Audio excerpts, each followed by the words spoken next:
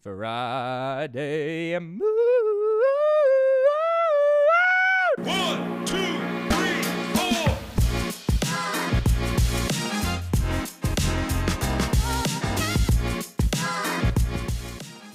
Welcome to the X+1 podcast, where we meet you where you are with Jesus Christ and seek to take you one step closer to him. I'm your host, Luke Metzler, and today is Friday. Happy Friday, everybody. I hope you're doing so incredibly well. I'm doing really well today. It's currently, what time is it? It is 11:38 a.m. in the stew. It's a beautiful day outside. Hopefully today can be a hiking kind of day for me in Las Montañas. But anyways, I hope you're doing really, really well. You might not be listening to this on a Friday. I actually kind of found out this week that most people don't. So if it's Saturday, Sunday, Monday, whenever you're listening, I hope you're doing well. But for me, it's Friday, and I'm in a good mood, a good little Friday mood. And today, similar to Monday's podcast, which if you haven't already heard, I really suggest you do. This episode, though, is very similar to Monday's podcast because it's, again, inspired by a book that I've been reading, and that book is called Lead by Paul David Tripp. Now, I'm not done with the book yet. I'm very close, though, but it's really overall been super thought-provoking and very, very convicting. And one of the things that Tripp shortly mentioned in his book that convicted me was the tendency for us to crave leadership more than we desire serving. I read that and I said, that's me. Like, that is me at times. And it was so convicting because I want to lead. Like, that is one of my biggest desires. When it comes to leading, especially in this day and age regarding the church, I'm like, put me in, coach, put me in. But in that desire, I realize that I can easily gloss over what a call to leadership is. And hear me when I say this. A call to leadership is a call to serve. And while reading Tripp's book, I was reminded of Jesus' words in Luke chapter 22 to his disciples, who at the time were arguing who among them were the greatest, which, for context, Jesus had just finished telling them that he was going to be betrayed and killed. I mean, imagine hearing that and then soon after arguing who was the greatest. I mean, talk about self-serving. Anyways, Jesus, knowing their conversation, he said, verse 25, "The kings of the Gentiles exercise lordship over them, and those in authority over them are called benefactors." Verse 26, "But not so with you. Rather, let the greatest among you become as the youngest, and the leader as one who serves. For who is greater, one who reclines at a table or the one who serves? Is it not the one who reclines at the table? But I am among you as the one who serves." Hello. Let the greatest among you become as the youngest, and the leader as one who what? One who serves. Now, I want to break down those verses for you today real quick, starting with verse 25. I think this is incredible. This is beautiful. Bear with me. Verse 25, "The kings of the Gentiles exercise lordship over them, and those in authority over them are called benefactors." Jesus here is talking about leadership, obviously, and he's referencing some of the highest leaders, the kings. He's saying that they lord their authority over people, which means they never cease to remind people of their authority.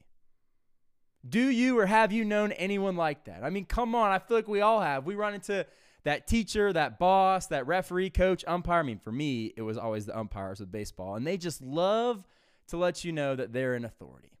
They exalt themselves and they exalt their position.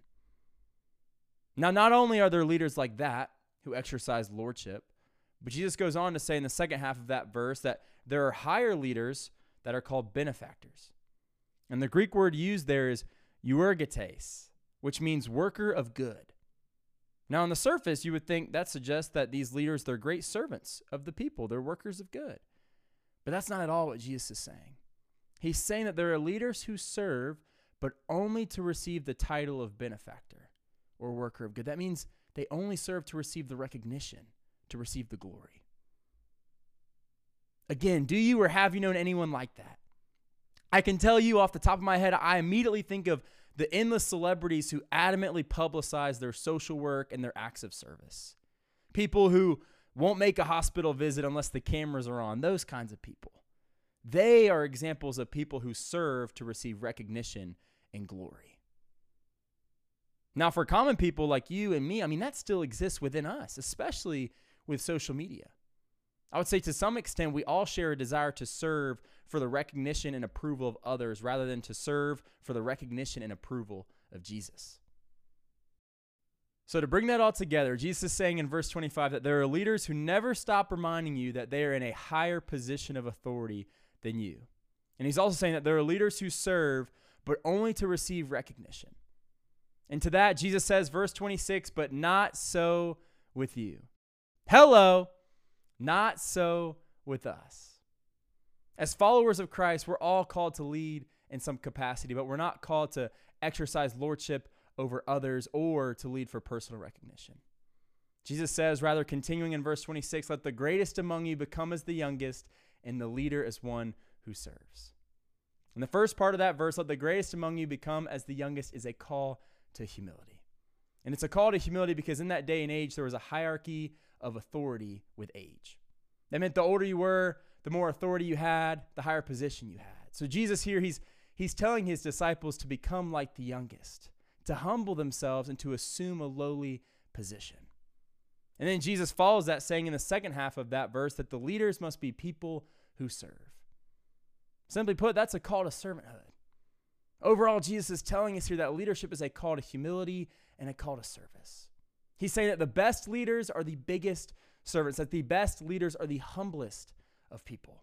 And nobody modeled that better than Jesus himself. In fact, around this time of Jesus speaking to his disciples, he washed their feet. In John chapter 13, we're told Jesus washed the feet of his disciples during the Last Supper, which is right before Luke records this conversation taking place. I mean, picture that. Picture that scene. Picture Jesus washing the disciples' feet around the Last Supper dinner table while they argue who among them is the greatest. It's Jesus' last day on the earth, and he is washing feet. I mean, have you ever been asked what you would do if you knew today was your last day alive?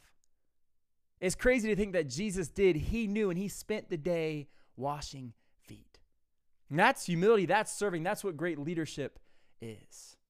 The best leaders, they are the biggest servants.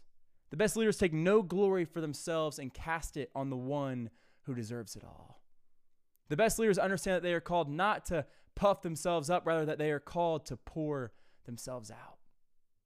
Amen to that. I mean, I love that, and I need to hear that because it is so easy to get caught up in the desire to lead and ignore the call to serve. So easy. But leaders are called to serve, and the greatest leaders are the best and biggest servants. Now, Jesus finishes his thought saying just that, verse 27. For who is greater, one who reclines at a table or one who serves? Is it not the one who reclines at the table? But I am among you as the one who serves. David Guzik, a Bible commentator, he sums up this verse perfectly. He says, the world regards the one who is served as greater, but Jesus showed us that true greatness is in serving more than in being served. Hello. Amen to that as well.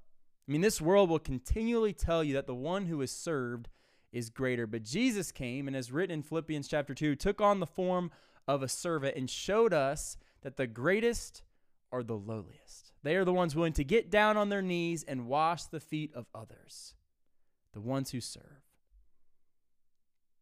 So I wonder what it would look like for you and I to apply this scripture to our lives. How can we lead by serving this week? To the husbands listening, you are called to lead your wife and your family. How can you lead them by serving this week? To the wives listening, you are also called to lead your family. How can you lead them by serving this week? To the business leaders, you are called to lead your employees. How can you lead them by serving this week? And to everyone listening, we are all called to share the gospel and build relationships with the lost that lead them toward Christ. How can we lead them toward Christ by serving this week? I want you to genuinely think of these questions and embrace the call to serve. And I will too. I don't want to crave leadership more than I desire to serve, which I admit I have struggled with that of late. And I think for me, I have a great opportunity to serve the leaders at my church who I'm currently under, and I plan to do just that. And I challenge you to think of ways in which you can serve similarly this week. Let's seek to grow in our leadership together by growing into a heart and life of servanthood. I love you all. God bless.